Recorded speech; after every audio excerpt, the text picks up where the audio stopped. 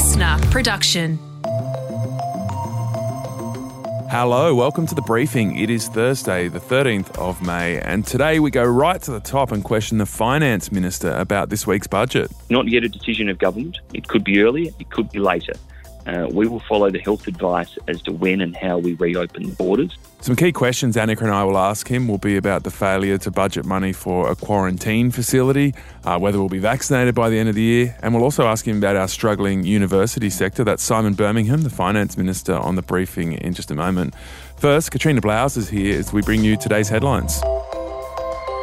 Hello, Tom. Well, the federal opposition is going to have their chance to respond to the budget tonight when the opposition leader Anthony Albanese steps up to the dispatch box for the all-important budget reply speech. It's not a Labor budget because it doesn't increase wages and it doesn't lift living standards. That's Anthony Albanese. He copped a grilling on the project last night. So far, the Labor critique has focused on the sluggish wage growth, which is what he was talking about there. Also, the mounting debt and insecure work. I think, Katrina, it will be hard for him to land a blow on this budget, though. I think so too, because so many interest groups that I was speaking to yesterday to get their take on what this budget even means, they weren't even able to drill down into the detail. There's lots of big picture statements, but not a lot of detail. So Scott Morrison and senior ministers have been absolutely everywhere selling these big spending measures. This budget is about securing that recovery that is already underway, but it's about moving from the emergency response measures like JobKeeper and the cash flow support and all of this which has got us to this point, and now moving into the next phase of recovery. Yeah, and I think that argument will really land for a lot of people because they are really surprised just how well we're doing coming out of, what was a massive crisis last year. Yeah, and that narrative from the government is, well, aren't we lucky to be living in Australia? And indeed we are. I mean, from the outside looking in, we are living in an island paradise. And big vaccine news today. The Australian government's done a deal with Moderna for 25 million doses of their vaccine, and the first 10 million are set to arrive this year. Yeah, this means we've got 4 deals in place right at this point in time. And I guess this one will cover us if that Novavax vaccine doesn't get approval, or I guess if there's any more issues with AstraZeneca. Yeah, meanwhile, the federal government's been under fire this week for a lack of clarity on the timing of the vaccine rollout. The budget was framed on the target of having it done by the end of the year, but on 7:30 last night on the ABC, the Prime Minister pointed out that was an aspiration and not a promise. Here was the language he used. But that could happen with 2 doses, 1 doses. It could be many months either side of that, and that will not have a material impact on what is in this budget. I can see my kids using that language, them doing the dishes is an aspiration and not a promise. Now, that budget also assumes the borders will open in the middle of next year, but the PM was quick to say he couldn't guarantee that either, and he doesn't know whether Australians will be able to return home without quarantining by that time. Yeah, so this is something that's created a lot of conversation coming out of yesterday's budget, this assumption that was a bit of a shock to a lot of people that we wouldn't be travelling till around the middle of next year because Qantas were already starting to book flights for later this year. I had a bit of a tough conversation with my brother yesterday who lives in Switzerland, and, people living in other parts of the world that are opening up now can't believe that we're still talking about middle of next year for our borders opening. Yeah, I know, and devastating for people who haven't met grandchildren or who have sick relatives overseas. Another really interesting thing that came out yesterday was the World Health Organization's report into the pandemic, and they used incredible language saying that this pandemic was the equivalent of the 21st century's Chernobyl moment. It could have been prevented had countries like China acted sooner, had we called this emergency and stopped travel sooner, and that really countries were just scrambling in self-interest, trying to have a winner's take all effect of getting the most PPE gear and protective equipment to protect their own citizens. So it paints an ugly picture of the world and how we responded. Yeah, there'll be so many lessons to be learned from this pandemic. It was interesting on the border conversation that New South Wales again has sort of taken a more open stance, willing to take more risk. They want to get the borders open much quicker than the federal government's assumption. And you also had the New South Wales Treasurer talking up getting international students back over and above the quota for return travellers as soon as next semester, which is, July, August. But I guess, Tom, again, when we don't have even a firm date for when we're all going to get that first round of vaccines, let alone the second one, how can we then be talking about international travel with any certainty? Yeah, and the conflict between Israelis and Palestinians is becoming more deadly. More than 60 people have been killed and thousands of rockets and airstrikes have been launched from both sides since the violence started flaring up on Monday. Yeah, the UN Secretary-General Antonio Guterres says he is gravely concerned by this conflict. But leaders on neither side have shown any sign of backing down. Both sides are, in fact, blaming each other for the fighting. Ismail Haniyeh, who's one of Gaza's Hamas leaders, says they're ready to take it further. There's been fighter jet strikes on residential apartment blocks, and a lot of kids have been killed, Tom, which is just dreadfully sad. And in America, the Republican Party have voted to remove one of their senior leaders from office because she was critical of Donald Trump. Liz Cheney was removed from her role as House Republican chair in a vote by Republican politicians after she refuted Trump's claims that last year's election was stolen. Yeah, so she's the daughter of the former Vice President, Dick Cheney, and she's been standing up to Trump and she's now paying the price. And this whole story just shows how powerful Trump still is within the Republican Party. He has said overnight on his website that she's a bitter, horrible human being. Oh my goodness. Yeah, so he's been assassinating her character and now she's being stood down from these roles. Yes, it really does highlight, as you say, how much power he still wields behind the scenes. This is a very fascinating bit of news. Ellen DeGeneres has called it quits on her talk show after almost 20 years. You know, we often discuss these headlines while we're getting ready for the show, and never have I seen you more shocked than when you read this one. I didn't realise you were such a big fan. DeGeneres. Yeah. Well, look, I'm not a fan, to be honest. I was really interested in this sort of snowballing critique that she was facing for basically being disingenuous. And we actually did a segment on this show about it. We did a full briefing about what's going on with Ellen. Why are people turning on her? And there was this strange sort of, I don't know, it looked like a death roll where there were just a number of controversies about the way she was treating staff. And it all started with this weird picture of her at a sporting event with the former president, George W. Bush. And people were like, oh, this doesn't just quite fit right. And what we discovered was it was just not fitting with her brand of being kind. And there was this sort of sense that she was a phony and it was all marketing and she really wasn't the nice, kind person that she said she was. So it was this sort of deep underlying contradiction of her brand value that really set people off. And then ratings started to tumble. You know, she was talking about relating to people during COVID, but she was holed up in this mansion and it all just went down really badly. Yeah, isn't it funny how the tide of public opinion can turn on someone so quickly? So you were talking about ratings and it's lost 1.1 million people this season in the figures, which in Australian terms would be just disastrous. But I guess in American terms, it's still significant but not as terrible. But she's said that the show is fun, but it's no longer enough of a creative challenge. She's been doing this show for a couple of decades now. Yeah. And as you say, only recently become involved in controversy. Yeah, that's right. It's been a long-running success, and I guess, you know, these sort of media storms and controversies can consume everyone's attention, you know, at a certain point of a story, but you've got to take into account the much bigger story. All right, Katrina, we'll catch you tomorrow on The Briefing. In just a moment, Annika and I will grill the Finance Minister.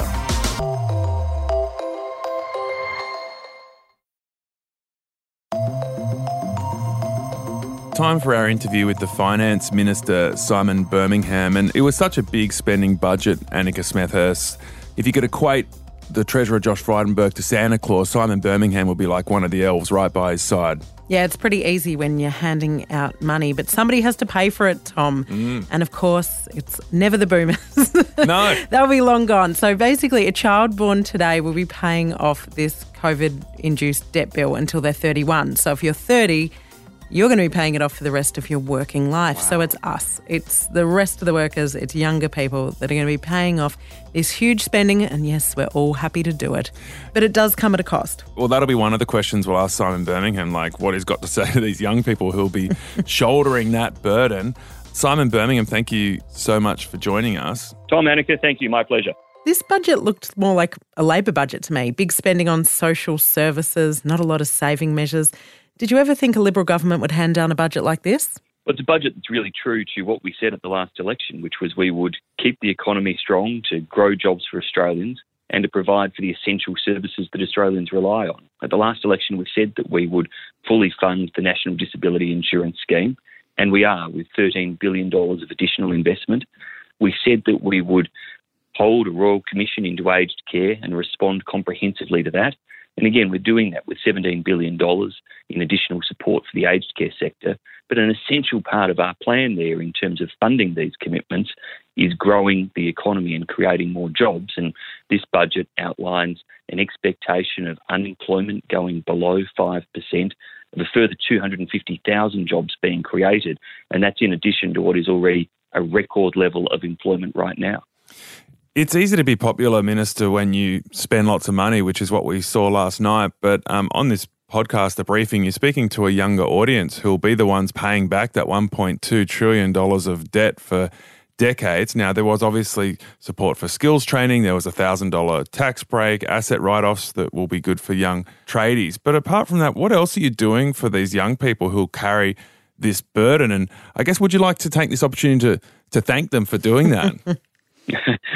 Look, I'm incredibly grateful for all that young Australians do in terms of driving innovation across our economy, and that's why in this budget we've got part of our plan is how we grow the digital economy across Australia, investing in the skills training necessary to do that. The most important thing for our long-term future is to keep employment levels high. There's no ability to fund social services, there's no ability to indeed fund people's private lives without strong employment and strong economic outcomes. And that's why the plan is centred very much on getting growth across those sectors. You're keen to get us into work, and that's a good thing. Wages aren't exactly going up and haven't done so for a long time. But we're still in a better position than a lot of the world, aren't we? We sure are, Annika, and it's a very important thing to remember, not just in relation to the pandemic. I think Australians do get that we are in a very good position relative to the rest of the world when it comes to our personal safety and health outcomes from the pandemic. But we're also the only country in the developed world to actually have employment back up above what it was pre-pandemic. So our economy is performing far better than pretty much anywhere else in the world, partly thanks to those strong health outcomes, thanks to the fact that closing the borders has protected Australians. But we're also performing far better than the rest of the world in terms of debt outcomes, that in Australia we went into the pandemic with much less debt than countries like the UK, the US or Japan. And under these settings, we're able to continue to keep our debt much lower as a share of our economy than those countries. In fact, despite the initial investments in mental health support or in the NDIS or elsewhere in last night's budget, the future forecast for net debt in Australia is lower than what we had in last year's budget. The raging economy, though, has a downside. Young people can't afford to buy houses. We're all told they're going to drop by so much, and the reverse has happened. They're going through the roof. Now, you've had a few initiatives, such as single parents being able to just have a 2% deposit to get into the housing market, and also you've opened up your program which allows people to have a 5% deposit and the government go guarantor for the rest. But there's only 10,000 places. Last time they were snapped up really quickly. Couldn't you do more?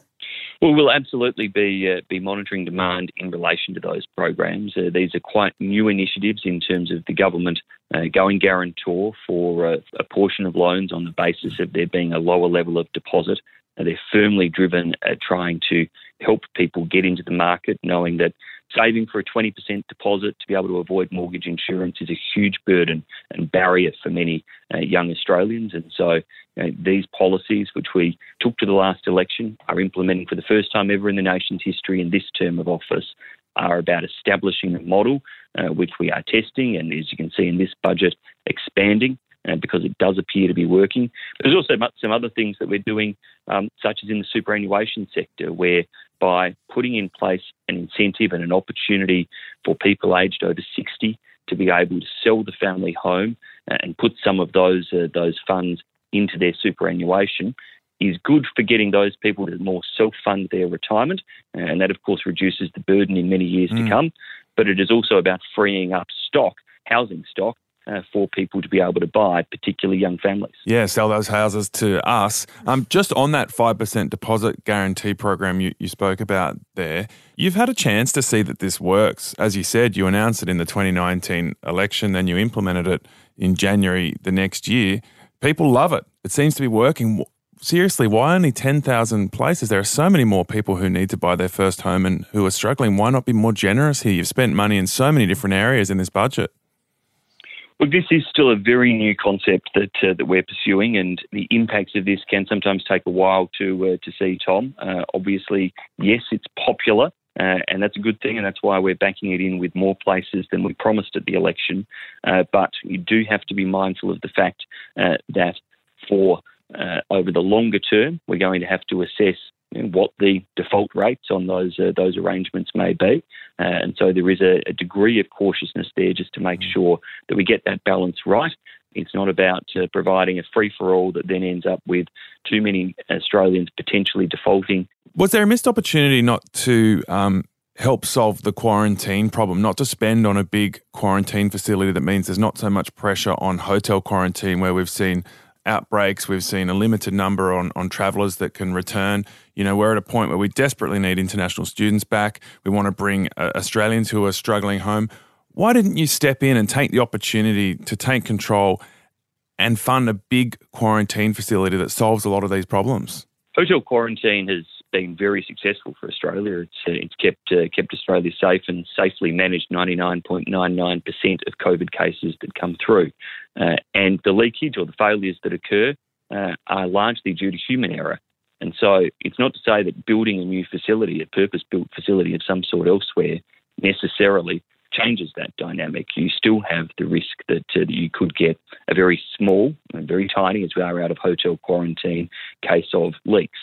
But look, we do have one more detailed proposal that the states and territories have put forward, coming from Victoria, and we are assessing that one closely. It only came to government a couple of weeks ago, so it was a bit late to get its way into the budget. Okay. But where states and territories have detailed proposals that they want to bring forward to add additional capability or capacity into the quarantine system, we are, as we've said with Victoria, looking at it closely. A lot of the budget's based on the fact the borders won't open until the middle of next year. Now, that obviously has huge ramifications for the tourism sector. You're a former tourism minister. It also has ramifications for the international students that want to come here and study, and you're also a former education minister. So why didn't we do more to help those two sectors? Sure, Annika, and the decision or what's in the budget papers around borders opening should be seen very clearly. It's an assumption that informs the ultimate budget outcomes. It's not yet a decision of government. It could be earlier, it could be later. We will follow the health advice as to when and how we reopen the borders. We had to put, for budgeting purposes, an assumption in there as to when that would occur. But the actual final call, our position is that we want to open them as soon as possible, but no sooner than is safe to do so. In terms of those sectors, well, we've got huge support that we've delivered into the international tourism sector, for example, and we've seen some 650,000 flights sold under our discounted airfares scheme that is helping to encourage Australians to move across the country, and parts of the tourism industry are incredibly buoyant right now. In terms of the higher education space, we guaranteed some $19 billion of funding into higher ed. We've got 30,000 extra enrolments in higher education in our universities, and in last year's budget, which was only at the end of the year, and so this was a provision for this year, we committed a further $1 billion in top-up research funding for the higher ed sector. Now, these assumptions are, of course, based on the fact we would be vaccinated by the end of the year. Are you confident that we'll be able to stick to that current timeline? Well, it's about ensuring that those Australians who want to be vaccinated by the end of this year have an opportunity to do so. I would expect that there will still be some people being vaccinated into next year. And again, the decisions that we take ultimately around border reopenings or the like will be informed by those factors. Australians should follow the health advice, which right now is for everybody over 50 to go out, make a booking, get a vaccination. We've seen very strong growth in relation to vaccination numbers in recent times. We're well in excess of 2.5 million Australian doses that have been administered, and it's crucial that people continue that And again, there was more funding in the budget to be able to help drive our continued procurement strategy and to build and establish an mRNA vaccine manufacturing facility in the long term, which will be really crucial, not necessarily for dealing with immediate doses, but in the long term, there are likely to need to be booster doses. There's likely, of course, to be other vaccines developed for other things using this new technology. And so we want to make sure we bring the capacity and capability for that to Australia. So that was Simon Birmingham. He's a pretty safe pair of hands, isn't he? He didn't give us much controversy there. No, I think you'd be wanting to send him out for regular media appearances. A lot of other MPs that get the government into a lot more trouble. But one weak spot for the government, and Senator Birmingham navigated it quite well, but it is an issue, is of course, are we all going to be vaccinated in time to open the borders? And what does the border opening really look like? Because in last year's budget, they promised they'd be opening this year. Now we've pushed it back to next year. Surely we can't push it back another year. Yeah, he was kind of trying to sell it there, wasn't he? Yep, we'll have the vaccine rolled out. You know, we're over 2 million, people when vaccinated it's now. safe to do so, we'll be back. It's like, nah, you've been so slow at rolling out the vaccine. It's been poorly organised. Quite disappointing given how well we handled the pandemic itself.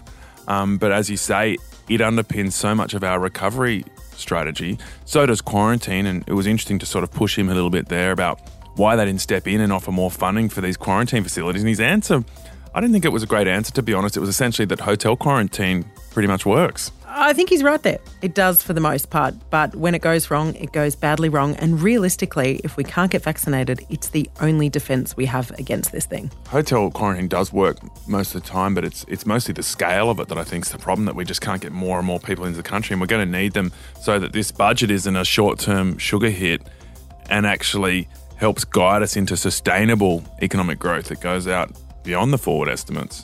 Tomorrow on The Briefing, remember when COVID hit and we went into lockdown and they took all the homeless people off the streets and put them up in hotels? Well, it was a moment where we wondered whether this would solve the homelessness crisis. And tomorrow on The Briefing, we're going to find out what's happened since. Have they just thrown them back out onto the streets, or have people been able to turn the corner and find homes since that moment, that pivotal moment and opportunity?